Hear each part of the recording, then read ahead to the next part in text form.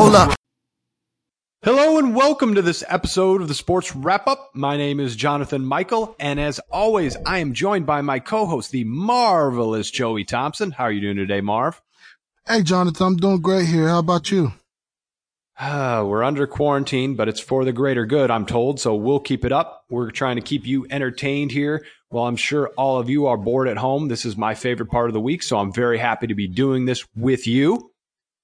Want to mention to follow along with us on Twitter while you're bored, at JM, as in Jonathan Michael, Sports Wrap-Up, at Marv_Wrap-Up. And also, it is a perfect time to join Audible, the presenter of our podcast. Go ahead and visit audibletrial.com/wrap-up, and you will get a great offer for our listeners. They are offering 3 free Audible books. That is one title of over 200,000 titles that they have in their library. Any book you can think of, it's pretty much there. And they're also giving you 2 free Audible originals. So you get a membership for a month. No obligation. What are you waiting for, folks? Get it started. You'll love it. I love it. I use it all the time. Let's get into our first quarter as we talk Tom Brady to the Buccaneers.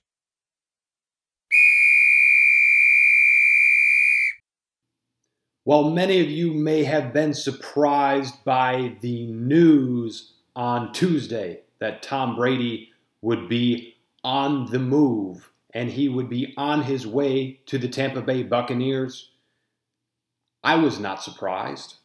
I've been on this for at least 6 months now. I knew that Tom Brady was not returning to the New England Patriots. The writing was on the wall, and Marv was all over it. He called Tampa Bay over a month ago. He saw where he was going exactly.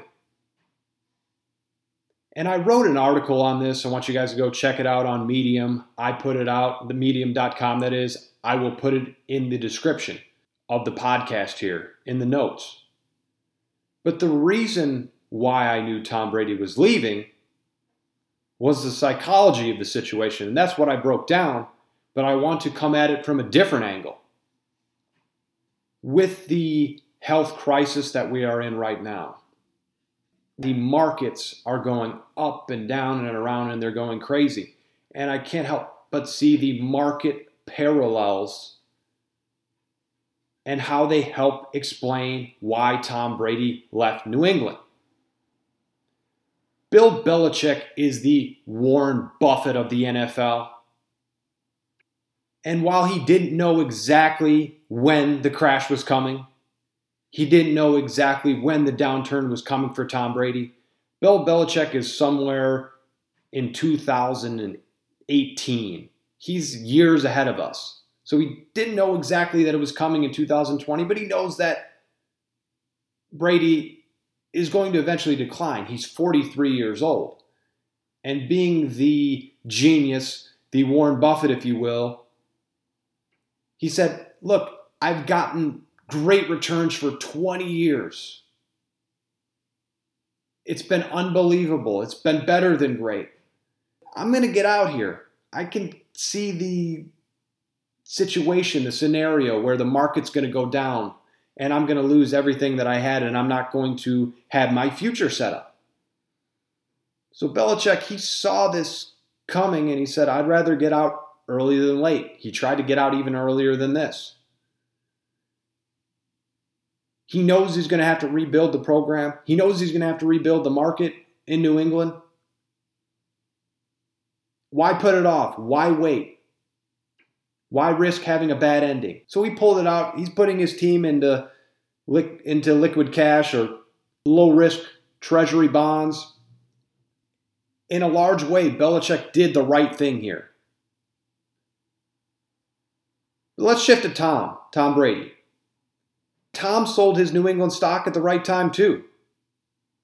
He knows that the Patriots are not the blue chip stock that they used to be. Ironically enough, I see the Patriots as GE, General Electric, and I say ironically because GE is headquartered in none other than Boston, Massachusetts, and the parallels here are crazy. GE was worth $50 a share, over $50 a share in 2000. Why is that interesting? Because that's the first year that Tom Brady won the Super Bowl, and his stock would never have been higher because he was a commodity that would win 6 Super Bowls. So if you got in at that time, it was the right time to get in. With the Patriots, with the defense, with Bill Belichick. The Patriots were GE. It was all good. GE, Fortune 500, Fortune 100 company at one point.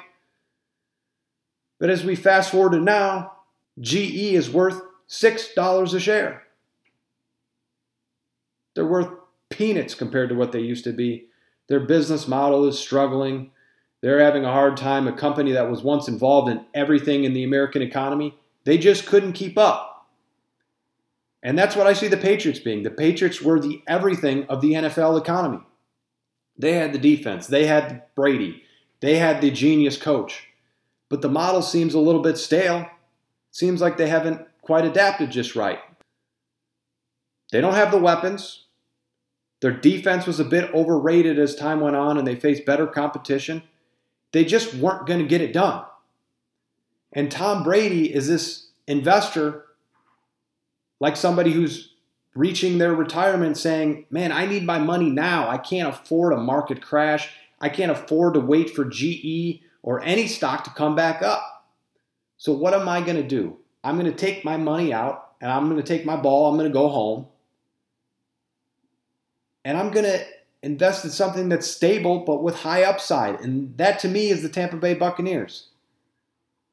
If Tom Brady is not as successful as we would like to see, there's no harm, no foul. We don't remember Joe Montana in Kansas City. We remember him with the 49ers. We don't remember Emmitt Smith with the Cardinals. We remember him with the Cowboys. He's already has his 6 Super Bowls. No one's going to remember this if it goes poorly.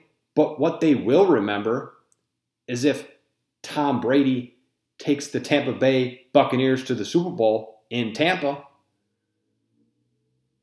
Tom Brady needs his money now. You ever see that commercial? It's my money and I need it now. He only has 2 more good working years left. And he couldn't afford to wait for the Patriots. He tried, but they didn't trade for Stephon Diggs. They didn't trade for DeAndre Hopkins. And I hesitated to say trade because that was just a fire sale. That was a giveaway, and we'll get to that in a minute. But Tom Brady needs his productivity now. And it's really a low-risk investment for him to finish his career with the Tampa Bay Buccaneers. And I like the Buccaneers better than I like the Patriots going forward. This to me is a win-win for both parties. Although it's kind of an ugly divorce at the moment, it seems to make a lot of sense to me. Marv, there's a big difference in opinion of how well the Buccaneers will fare this season. I think that they're an upgrade for Tom Brady from the Patriots, but a lot of people feel that the Buccaneers are going to be an upgrade, and actually a good number of people believe that this is the disaster of Emmitt Smith to the Cardinals and Joe Montana to the Chiefs and, Michael Jordan to the Wizards. How will this season go for the Buccaneers? Well, I think the Buccaneers are going to be possibly a top 3 team in the NFC. People call the Joe Montana to Kansas City Chiefs movement a disaster. But if I remember quite frankly, Joe Montana took the Kansas City Chiefs to the AFC title game. And of course, unfortunately, they lost that year. But he took them that far. If Tom Brady takes the Buccaneers even to the playoffs, it's a major accomplishment for these Buccaneers. Buccaneers haven't been to the playoffs in, I believe, more than probably about a decade or so. They've been out of the playoffs for a very long time. I think last time they were in there was like 2007, if I'm not mistaken. So this team is hungry, or this city is hungry for a playoff contender. And I think Tom Brady joining the Buccaneers is gonna bring that to this city. It's gonna change the culture. The Bucs are known as perennial losers. Tom Brady's coming from a perennial winner for his whole career. He's been a winner for 20 seasons. Now he's coming to the Buccaneers who don't know how to win. And he's going to teach them how to win. And I think this is going to have a big impact on how the Buccaneers are run even after Tom Brady leaves. So I think this is very positive, and I like the direction the Buccaneers are heading. This is surprising to a lot of people that he chose Tampa, but you bring up a lot of good points. They do have the talent. They absolutely do. But they don't have the stability or the aura that we look up to like we do to the Patriots, the constant winning. This was a good team last year. Might I add, they had a very good defense, and that was with Jameis Winston throwing 30 interceptions. Imagine just getting off the field or just getting done from work in your situation, maybe at home with whatever you do, and then somebody calls you back into work 2 minutes later. That would get old very quickly. So their defense is going to be elevated. Their offense is chocked full of weapons. I'm kind of missing why people don't think that this is a home run.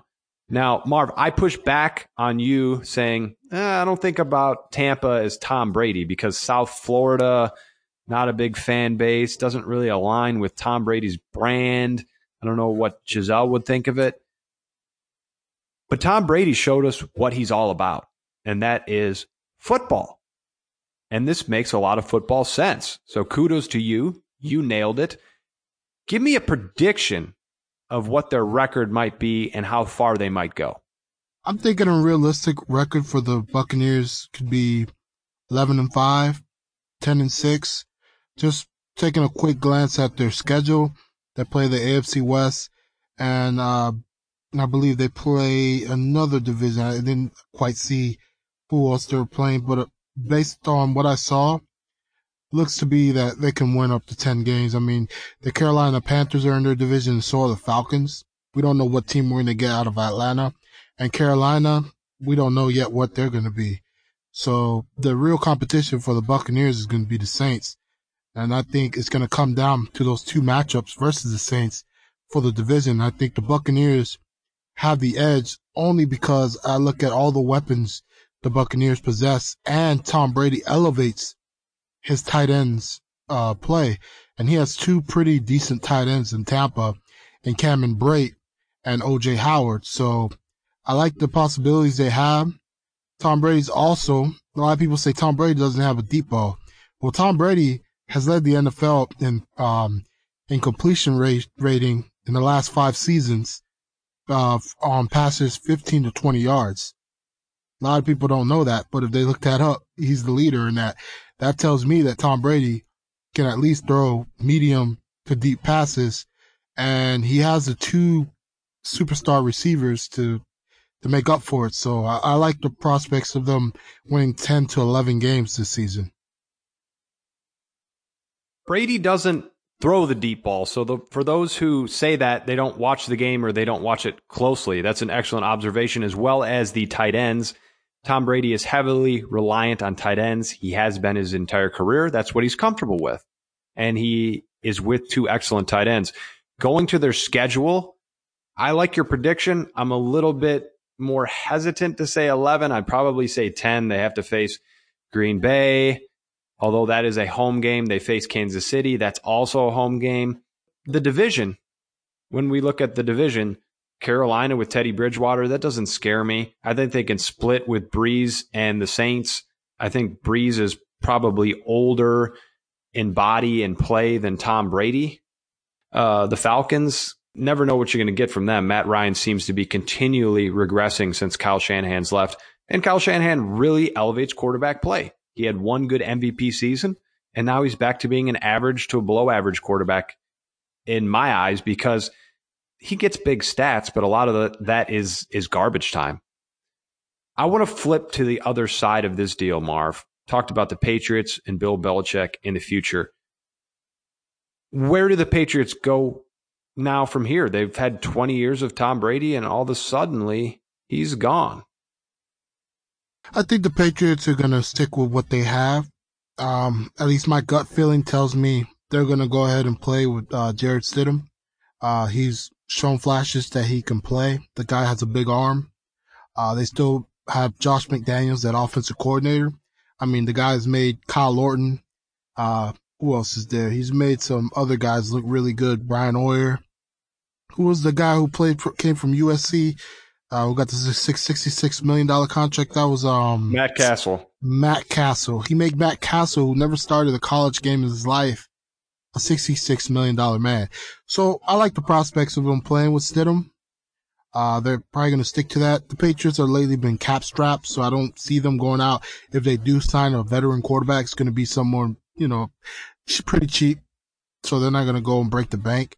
And they're going to probably just wait and see what Stidham offers them this year. If he struggles and doesn't do anything, then they just go into next year's draft and take a guy. Or if they really love a guy in this draft, who knows? Maybe they'll draft him. But I don't see any guys that fits the Patriot mold other than Jordan Love in this draft. So I think the Patriots are just going to stick with Stidham, and we're going to see what happens. I mean, I never doubt Bill Belichick nor Josh McDaniels, because those two guys are excellent coaches. So we're going to see what happens with the Patriots in the upcoming season.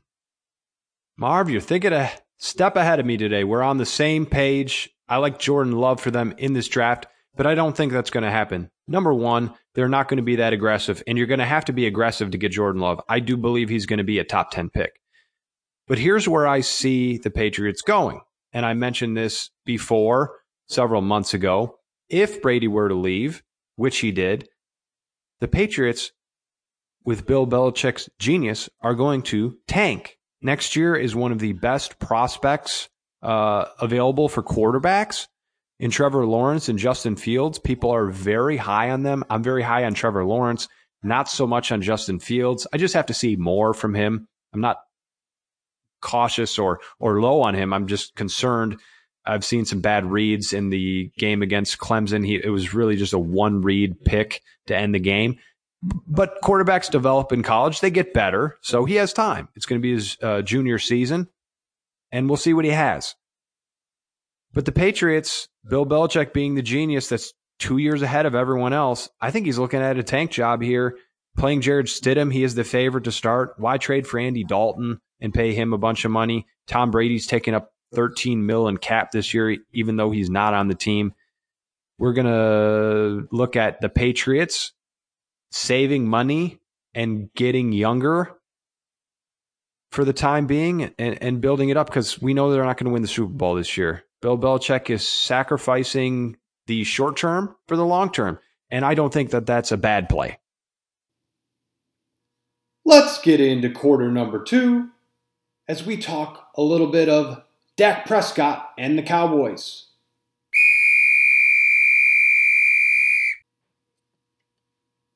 I told you last week, Dak Prescott was getting the franchise tag.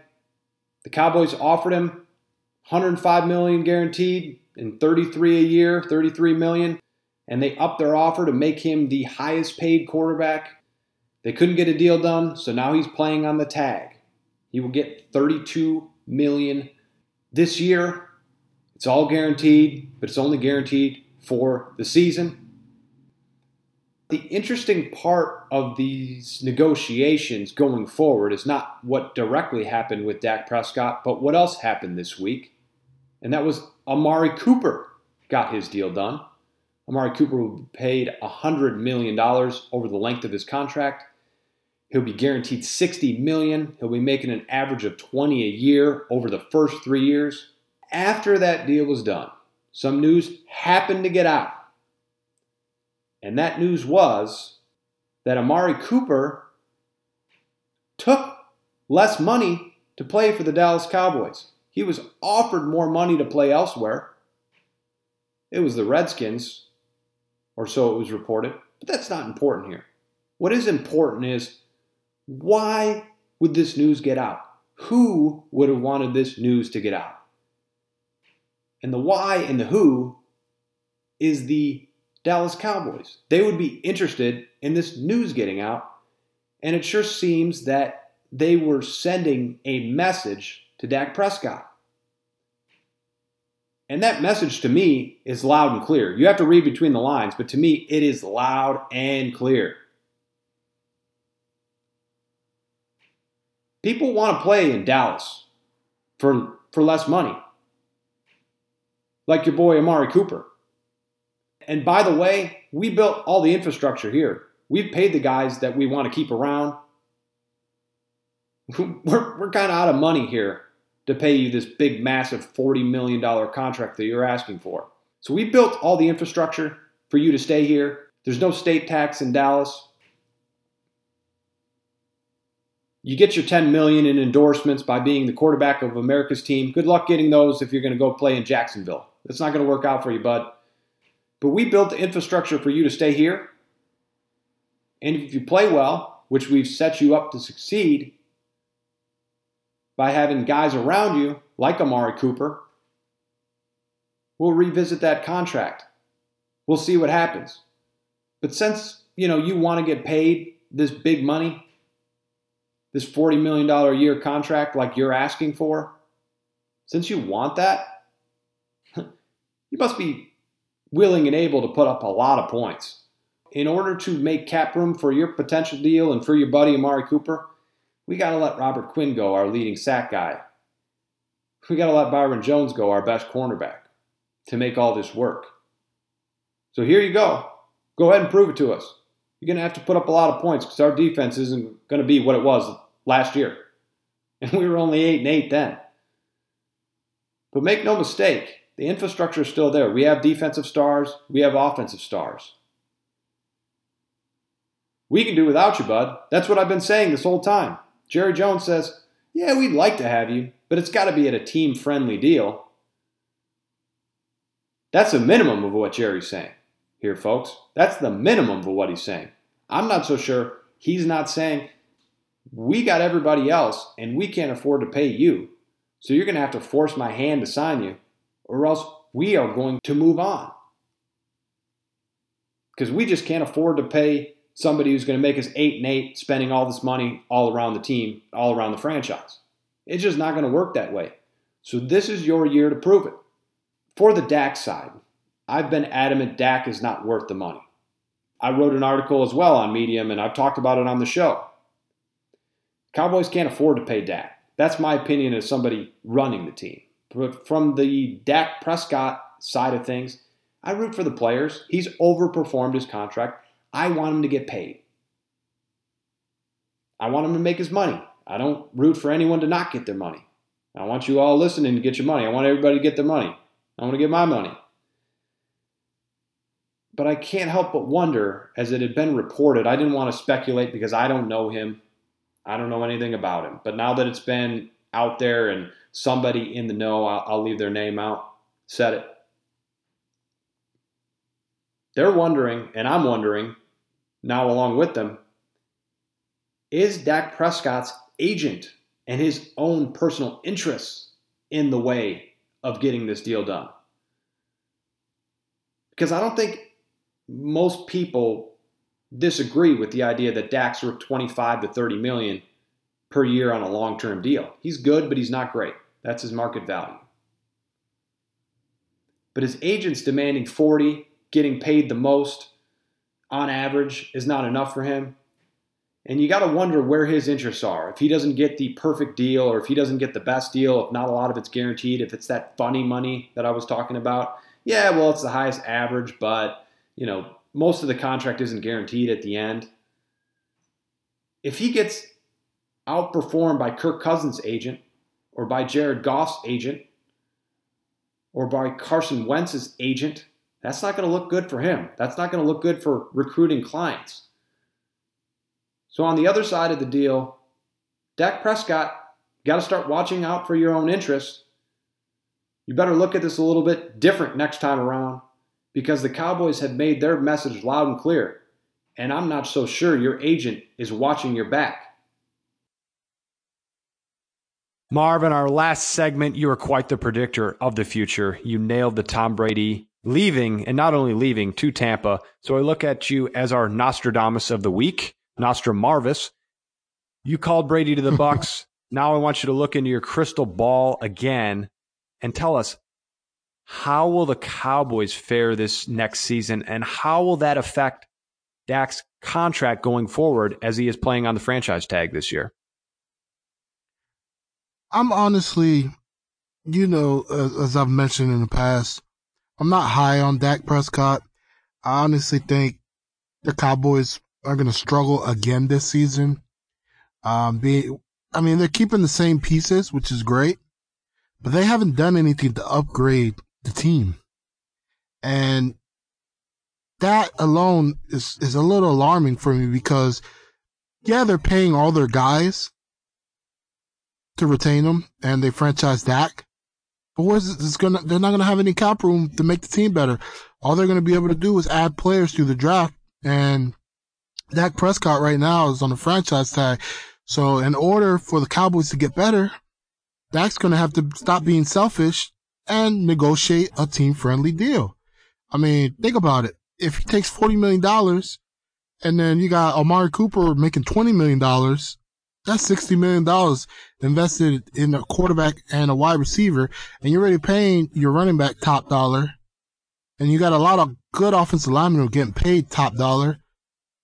What about the rest of the team? It's 11 guys on defense and 11 guys on offense. Plus you got the backups and depth.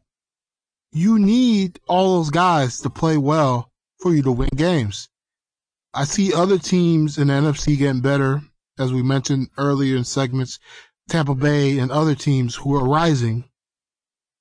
Cowboys need to catch up. They need to wake up. Dak Prescott needs to stop being selfish and, negotiate with the Cowboys and get a great deal, but a deal that helps his team enough to where they can get better and add more pieces to the puzzle. That way they're a complete team and they can win games. Right now, as it stands, I think the Cowboys are an 8-8 team right now.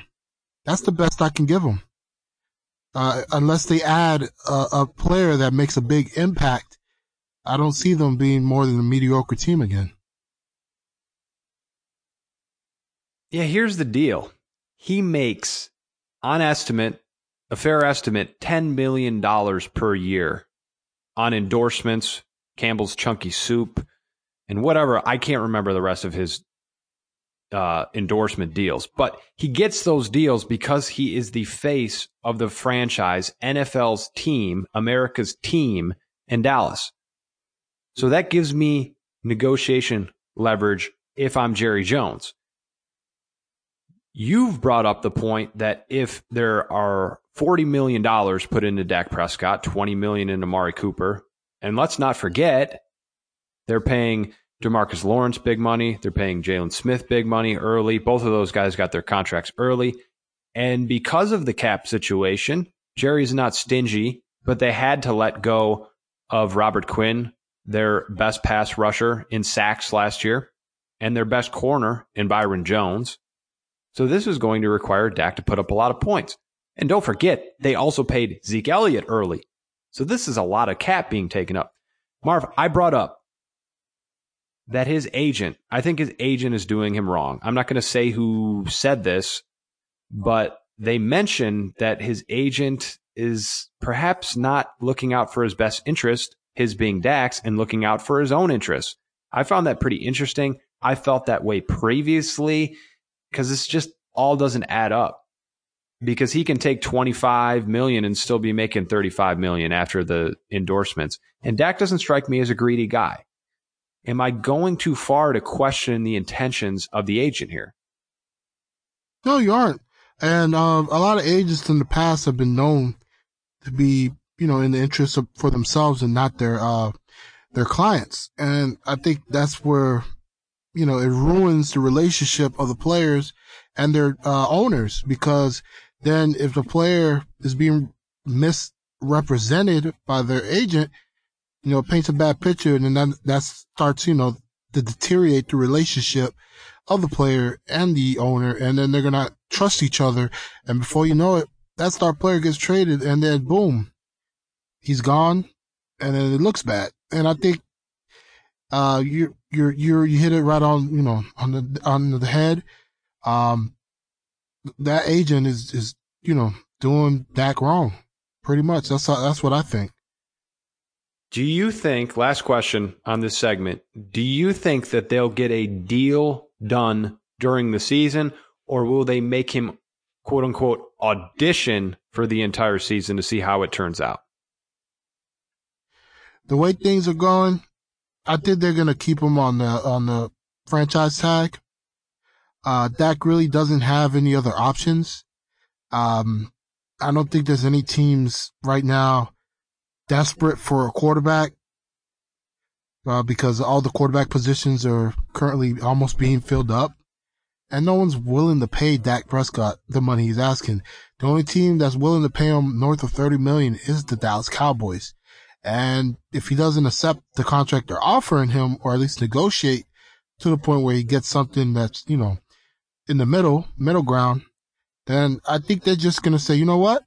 We're going to make you prove it to us again and see if you can win games. If you can win games for us, get us to the playoffs, then you earn that contract. So I think Dak right now is, walking on a thin line. And if he can get it now, get it. But if not, Jerry's going to pull that offer and he's going to tell him to prove it to him. He and his agent are missing the boat here, because you brought up all the quarterbacks signing.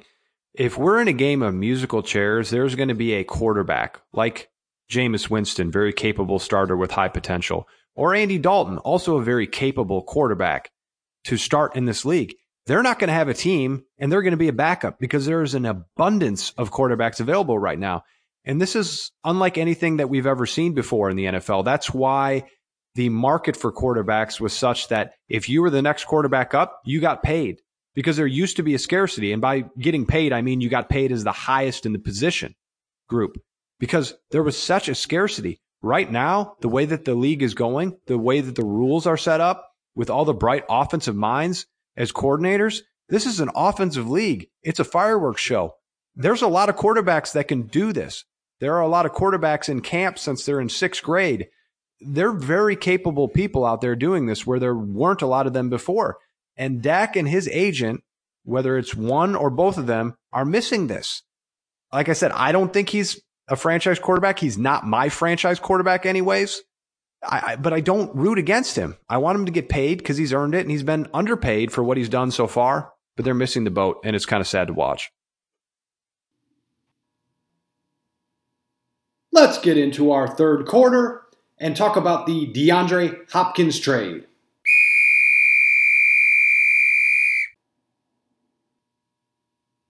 I'm 3 for 3 so far on this show when it comes to predictions and seeing the future in past episodes.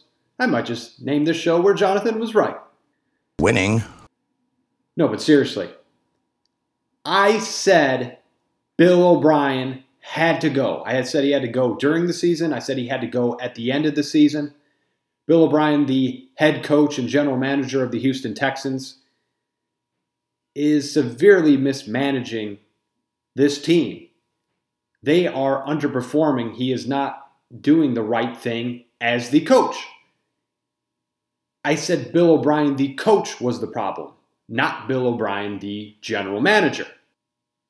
The DeAndre Hopkins trade, where Bill O'Brien sent the best wide receiver, I'd argue, easily a top 3 wide receiver, to the Arizona Cardinals, in return for an overpriced $17 million a year running back who's injured and doesn't even play anymore, and a second-round pick,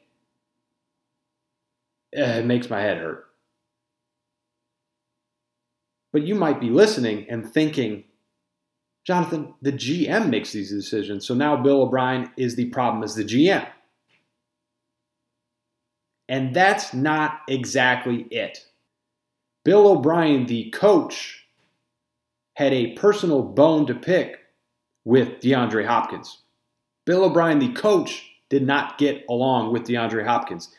Michael Irvin reported that he made a joke or compared him to Aaron Hernandez and that he had a problem with his quote-unquote baby mamas. It was a personal thing. And that's something that he experienced as the coach. And it clouded his management skills as the general manager. That's why you have these two things, these two positions separated. I look at our government in the United States. There are three co-equal branches: the legislature, the executive, the president, and the judicial, the courts.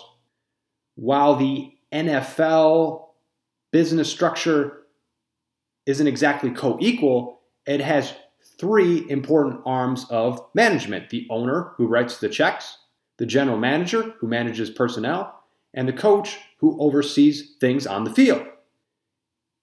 And these three have different functions, and they oversee each other. And while they're not co-equal, they provide a sorts of checks and balances to each other, so that three minds collaborating, usually you get it right. Or hopefully you get it right, because you have different powers. The coach oversees on the field. The general manager makes hopefully impartial decisions. And the owner does what he needs to do to defer to the experts, but also have his opinion. It's his business. He's ultimately the CEO, the final say, the guy who cuts the checks. So the problem here is the structure. Bill O'Brien has been given too much power. His general manager duties interfered with his coaching duties, and vice versa. He was willing to let a player go who's worth significantly more than what they got, a second-round pick, and to me, a useless running back, because he didn't like the guy.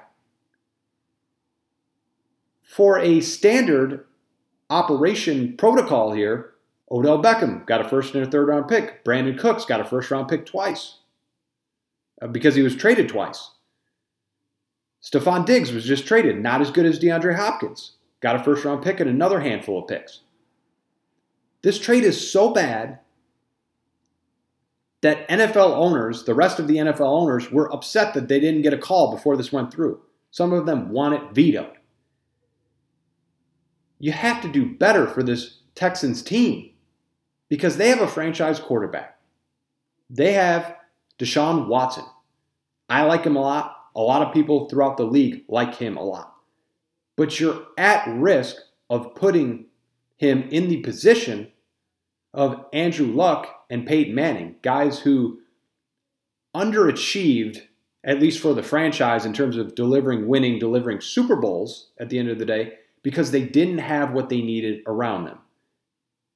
Peyton Manning didn't have a defense. Andrew Luck didn't have an offensive line, and it drove him into early retirement. Now you're taking away the franchise quarterback's weapons. A guy who needs to get the ball out quickly, because he does have one problem, and that is he is often injured. And they don't want him improvising like he hasn't been in the past, because it opens him up to being hit. Houston, for the fans, for the franchise, for the career of Deshaun Watson, you have to do better than this. I've said it once, I'll say it again. I don't take pleasure in saying somebody's got to go. Bill O'Brien, you signed your own certificate here, man. How can you give away the league's best receiver for a second-round pick and a running back you don't need? This was highly personal. Personal should never get in the way of business. This is a business. Bill O'Brien failed to operate it in such a manner. And for that, there has to be consequences, and somebody has to answer for it. And I say that has to be Bill O'Brien. Marv, can you please, and I might be asking the impossible, but I'm asking nicely, can you please make some sense of this DeAndre Hopkins trade from the Texans to the Arizona Cardinals for a lack of better words, washed up running back who's very expensive in David Johnson and a second round draft pick? You know, I was hearing rumblings days before free agency began. Peter King put out a report that Texans were listening to offers for DeAndre Hopkins. And I was like, no way, Peter King's crazy. He's just talking nonsense, maybe he's quarantined and he's got nothing else to talk about. Well, fast forward to the opening of free agency, talking period. Boom. Right off the bat, blockbuster trade. DeAndre Hopkins traded to Arizona. Now wait for it. What's the compensation? DJ and a second round pick, and they swapped fourth round picks. My jaw dropped to the ground. I was like, are you kidding me? This can't be real life. Like, I thought DeAndre Hopkins had failed a drug test or he did something so bad that he dropped his value and trade value. I was like, there's no way he got traded for scraps in the second round pick. But then I thought about it. And I started seeing some other reports pop up.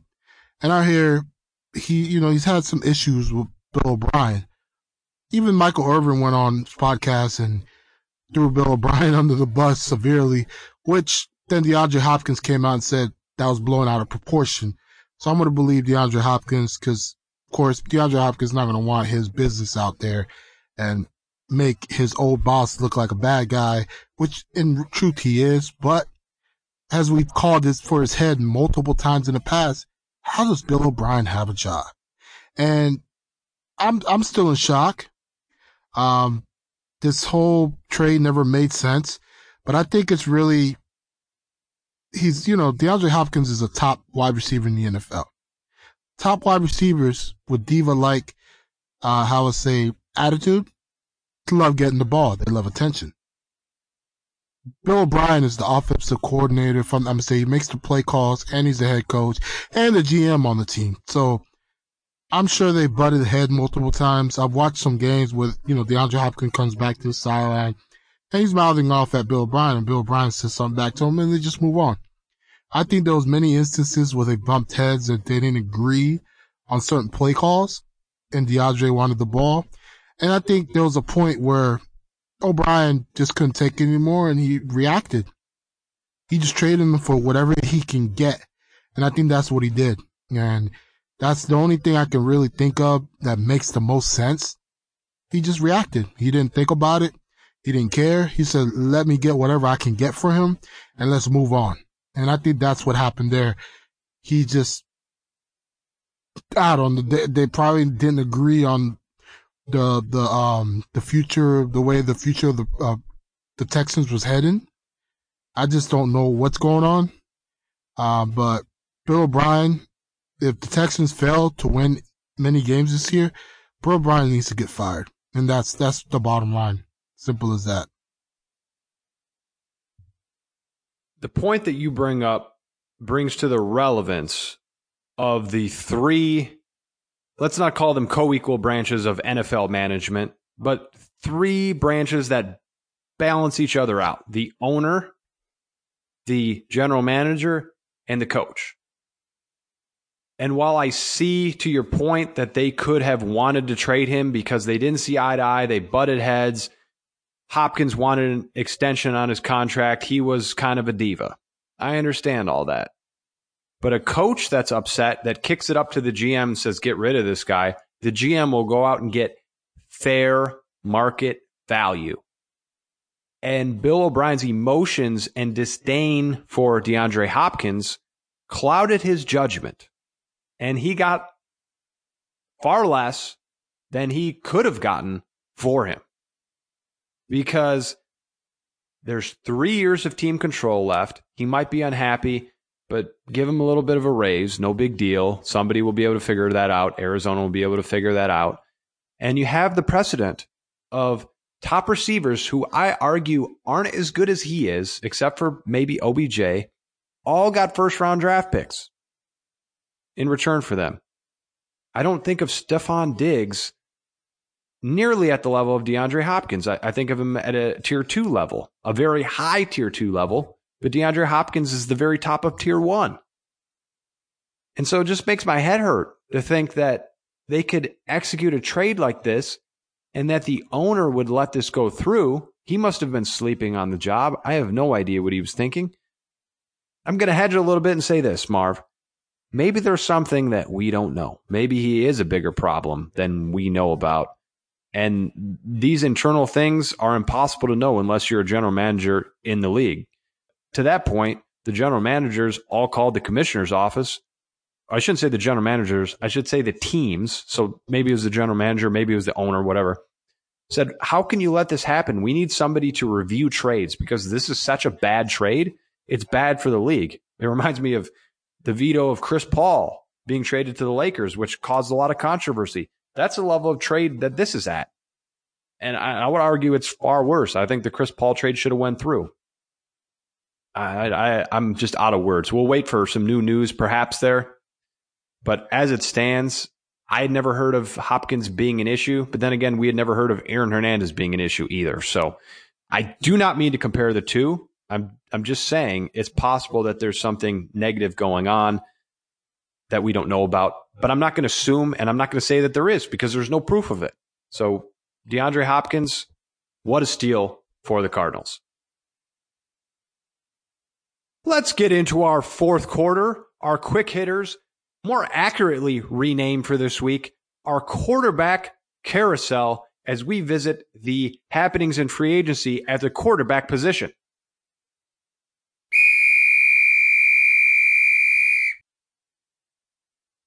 Marv, a lot of movement at the position this year. This year is unlike any other. It's been exciting and interesting. Let's go around the quarterback carousel. The Bears traded a fourth-round pick to acquire Nick Foles. This has caused a lot of head-scratching around the league. What do you think of this trade? I think it's a pretty good trade. The Bears get a guy who can come in and compete with Mitchell Trubisky, and ultimately he's going to end up starting because, of course, as we all know, Mitchell Trubisky is not a very good quarterback. Nick Foles is a really good quarterback when it comes to playoffs. So let's put it like this. He just does enough during the season to get the team to the playoffs. Once they get to the playoffs, he turns it on. And I think the Bears defense is so great that I think they have enough to make the playoffs this year if Nick Foles starts the season as a starter. So I like the trade for a fourth round compensatory pick. That's not bad. The Bears defense is just ridiculous. They have Eddie Goldman, Akeem Hicks up the middle. They have Robert Quinn, who they just signed, rushing on the edge, opposite of Khalil Mack. That team is a wrecking crew up front.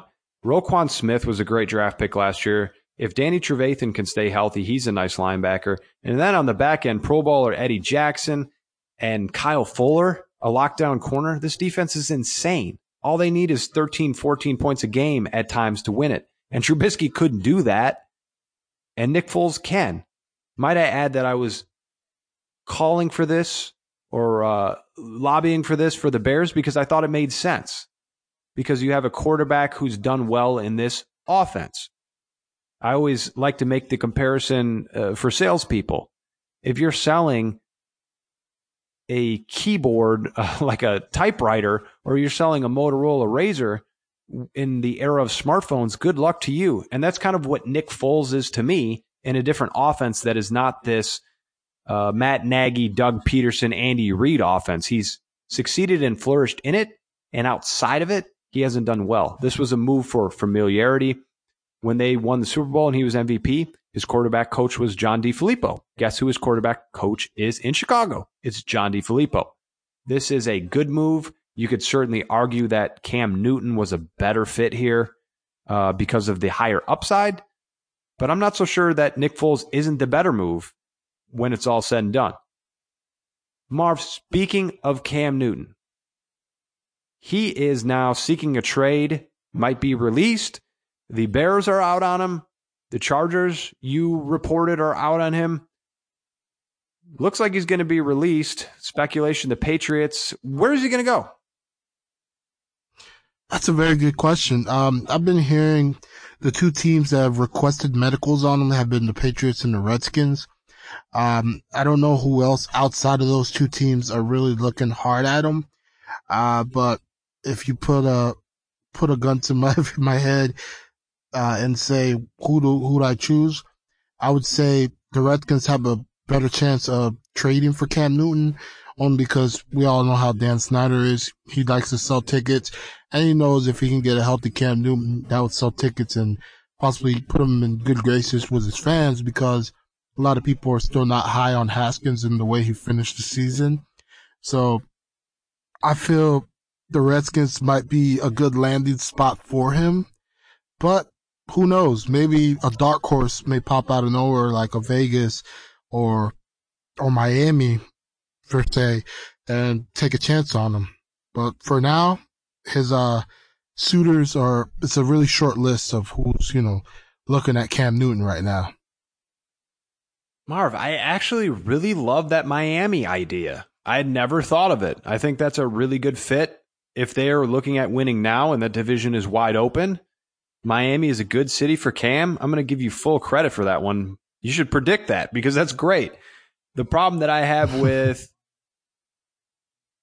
the two teams that you mentioned, the Patriots, I think of the Patriot way. Does Cam Newton fit the Patriot way? Is he a studious quarterback that is quiet and says whatever the team asks him to? No, absolutely not.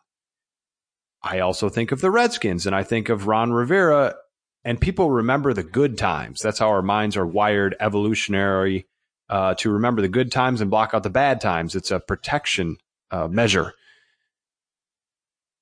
And people remember the good times and going to the Super Bowl. I remember Ron Rivera thinking of Cam Newton as a headache. And he didn't exactly say that because he was very politically correct in the situations. Correct me if I'm wrong, Marv. Was his militaristic kind of in-line, in-order style of Ron Rivera kind of at odds with Cam Newton, wasn't it? No, you're right. It was. And you could see it that Cam Newton is more like a free spirit. Doesn't abide by all the rules. And, Ron Rivera is more, like you said, he walks a straight line. What he says goes, basically. So, no, you're right. I didn't think about it that way. Forgot all about Ron Rivera. And so, who knows? Maybe he wouldn't want to bring Newton aboard. But really, at the end of the day, Dan Snyder's the owner. So who knows, what the Redskins are thinking to do. I know, right? You have Dan Snyder and anything can happen. All bets are off. But people have been mentioning that, the Redskins connection, because the two do have a connection. Ron Rivera from a military family, very strict. Cam Newton, as you said it eloquently, a free spirit. The pairing doesn't make sense. So, Marv, I'm going to give you a moment. Do you want to predict that Cam Newton goes to Miami? You're on fire. Be careful. I think, if you think about it and look at all the teams around the league, Miami has Ryan Fitzpatrick at starting quarterback, right? He's 37 years old. I mean, he had fair share of success last year, but he was benched multiple times. Now, if Miami wants to at least compete for maybe the next year or two and draft a quarterback, I would predict Cam Newton would be the best fit for the Miami Dolphins if they signed him. He fits the Miami lifestyle. He's into all the, the nightlife and the outfits and he's always in style. That's the Miami feeling. That's how people in Miami are. He fits right in. So that's the only reason why I thought about Miami. Miami flirted with the idea of Tom Brady, but why not Cam? I mean, so I'll predict, if push comes to shove, I think Cam Newton could land with the Miami Dolphins. Medea goes to Miami. If you get it, you get it. It's the way he dresses. What about Jameis Winston? Where is he going to end up? Now, that's a really tough one. See, I was looking around the league. I was trying to think of a team. I mean, Jameis still he's still young. I think he's like 25. He still has a long way to go. I think this season, Jameis should take the Ryan Tannehill route, like a lot of people were saying. Go on a team that already has an established starter, or at least a fringe starter, and just sit down, learn the offense, try to learn from his mistakes, soak it in, and when his number is called, go out and perform. I can't really think, I haven't seen anyone that's linked to him yet. I would have said the Las Vegas Raiders, but they signed Marcus Mariota, so I don't see that as a fit. Chargers already mentioned they're not going to sign any veterans, so they're going to go the draft route. So I couldn't think off the top of my head. One team I heard floated out there was the New England Patriots that may take a flyer on him only because he's a traditional drop back quarterback. But of course, you know, Bill Belichick and turnovers don't mix. Really, there's not many teams out there. I mean, could be a team like a New Orleans Saints, but since they lost Teddy Bridgewater, maybe they could take a flyer on him, sit him on the bench. They have Taysom Hill. That was one I was thinking of too. They have Taysom Hill, and that's who they're invested in. This is a really hard one. Mm-hmm. Yeah, it's really tough. Just like naming teams off the top of my head, and I really can't, fit him anywhere. So, I mean, I guess whoever offers them money to be a backup, I think he should just take that opportunity and learn and redeem himself when he gets the opportunity again. So that one I can't really predict right now. That one's a really, really tough one. Yeah, it really puts you on the spot. That one's nearly impossible. This is a guy who is asking for $30 million from the Buccaneers. And my idea was that he was going to be the individual that I mentioned earlier when they were playing musical chairs. The music stops. He's got nowhere to go. And I really do think he has nowhere to go. He's going to have to take $15 million somewhere or less and just sit there and hope he gets the opportunity and hope he can earn some more money. And I think it'll be good for him. This is an individual who could benefit from the learning experience, as you mentioned, because he's been the top dog his whole life. His ego kind of precedes him, and he could use to learn a little bit because he has tons of talent. I've never questioned that. I've questioned his decision-making on and off the field. On the field's obvious, but the off-the-field issues have been a huge problem. Marv. And you know what? Oh, go ahead. I was going to say one team that just popped into my head. We were just talking about he was the ex-quarterback for them, Nick Foles being traded. That did open up a backup quarterback position in Jacksonville. Now I can see him going to Jacksonville and sit behind Minshew. If Minshew struggles, there's the opportunity. I can see that happen. They don't have a backup quarterback right now. And I think that would be a great fit for him. He'd be close to Tallahassee. I mean, he'll still stay in the state of Florida, and he can sit down and get better. And if Minshew screws up or messes up, then he get his chance to shine. I think that's the only team I can really think like he could go and, get an opportunity in the near future if Minshew, of course, doesn't recapture his magic. Yeah, Minshew mania. I saw a meme out there that said Gardner Minshew met coronavirus and coronavirus had to go into 2-week quarantine. So in your face, coronavirus. I do love Gardner, though. I love that guy. On to the next. Phillip Rivers is headed to the Colts. What do you make of this move? Very short term, 1 year, $25 million. I like it. I think it's a really safe move by the Colts. They're taking a flyer on Phillip. Phillip's 38 years old. He still wants to play. He's, they pretty much paid him one of those contracts where they say, show us that you still got it. And I'm sure the Colts are going to still get a young guy later in the draft to develop. And if Phillip struggles, they could just move on from him. So I like it's a really low risk, high reward type of deal. Phillip is a gamer. I love Phillip's fire. The Colts are a really talented team.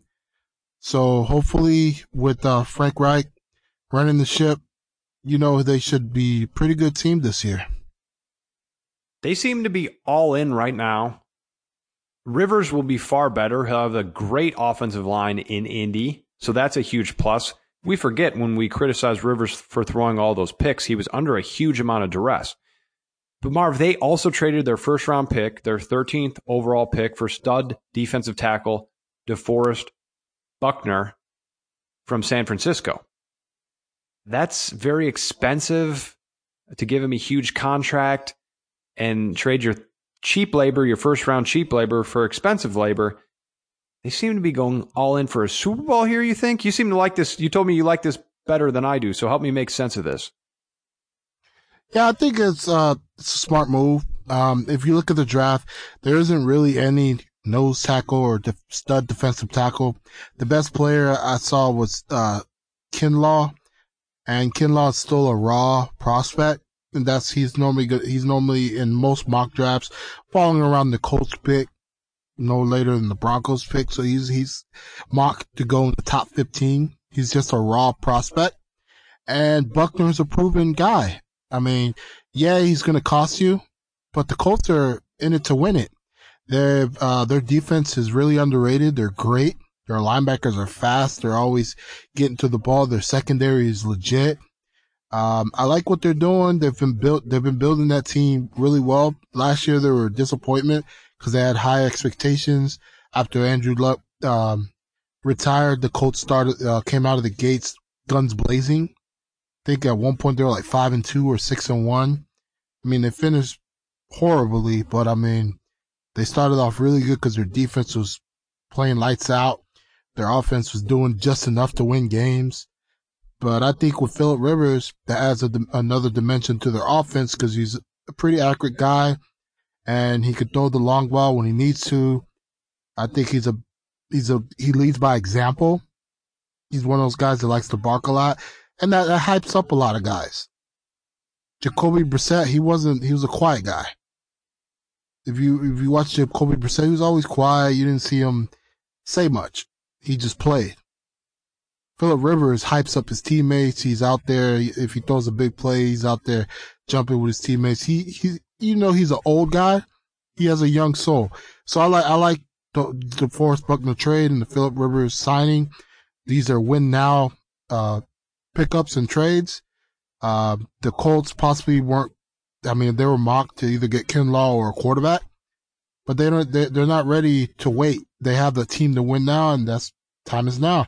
I really liked it. Like I said, I didn't see anybody in the draft that would fit their needs right now. So that was a great trade. That's a fair point. I was just big into the Colts youth movement, but now they signed an old quarterback. I just thought their combination of youth movement, old quarterback would be really well suited for the future. But look, they want to go all in right now. It might cause cap hell in the future by paying a defensive tackle so much, but that's okay. You take risks in life, and this one might work out. It's between them and the Titans for the division. The Jags are in a sell-off, and the Houston Texans just put themselves in hell by trading DeAndre Hopkins, and they got no first-round picks for the next 2 years. I mean, the Houston Texans are literally in hell. I find it hilarious that they swapped fourth-round picks with the Cardinals. They're going to be worse than the Cardinals. It just hurts my head. Cardinals will probably be about 8-8. They might be in last place because their division is so good. But I look at Houston, I have a hard time seeing how they will be better than 6-10. Last but certainly not least, Marv, Teddy Bridgewater signs with the Panthers. This is not a guy who gets a lot of love. Are we overlooking this move a little bit? I mean, I like Teddy, but I don't see him as a difference maker. Teddy is a above average quarterback. He'll win some games for you, but I don't think he's that guy to get you over the hump and win you playoff games. Now, Teddy will win you some games during this regular season. He's a great regular season quarterback. But I've never seen him perform in the playoffs, so I'm still on the fence on Teddy. I like Teddy. He's a winner. This guy's bounced back from terrible knee injury that he suffered that basically almost was career threatening. So, I mean, I respect the guy and I'm rooting for him, but I don't think he's better than what Cam Newton has been for the Panthers. And Teddy is more of a pocket passer. He doesn't run a lot. So we're going to see how he fits the Matt Rule offense. Well, really it's going to be is Matt Rule, and I forget the name of the guy they brought over from LSU. So Joe Brady. That should help him elevate his game. There you go, Joe Brady. So that should help him elevate his game a bit. But I don't think this is a home run. I think it's a good play. It's a good move. Panthers will be at least competitive, but I don't think they'll be great.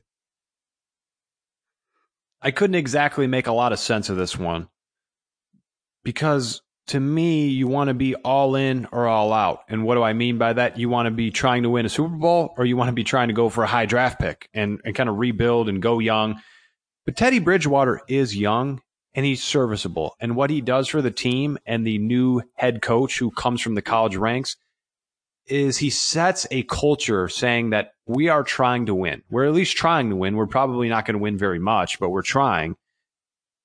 And it brings an attitude that, yeah, they might go 6-10, but we're trying. And it just makes it so that with the new regime, we're not going to just roll over and accept losing, because that can be a poison that enters your building. So that's the way that I see that. I'm with you. I don't love the move. It doesn't really elevate you in any way to the highest, Super Bowl contender. But it makes them viable. It makes them competitive in every game that they play. Teddy Bridgewater is a smart decision maker with the football. He's got some weapons. Curtis Samuel is really fast at the receiver position, kind of a receiver running back hybrid. And maybe Christian McCaffrey, you've heard of him. He's pretty good. MVP level running back. It's hard to do at that position. He's doing it. We don't see him a lot on TV, but he's great. And so this makes them viable. That's all it does. And I think it's a pretty smart move. Not exactly what I would have done, but I don't disagree with it. That is the end of the show, folks.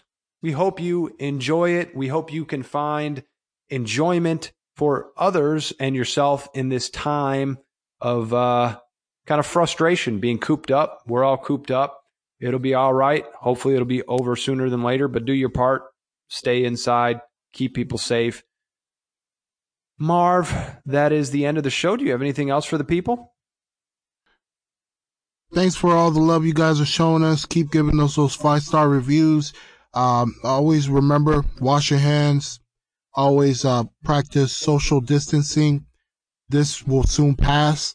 I know we'll get through this, and we'll be able to see, all the sports we love and enjoy after this all passes. So just keep your head up and stay safe out there, people. That is our PSA. 6 feet away from everyone, even your mom, especially your mom, because, older people have a harder time with this. Also, a lot of bored people. Please feel free to share the podcast and take a moment to rate us. I know life is very busy, but now's the time. We'd appreciate your help. We thank you very much for listening, and we hope you have a great rest of your week. Stay safe, people. Later, people.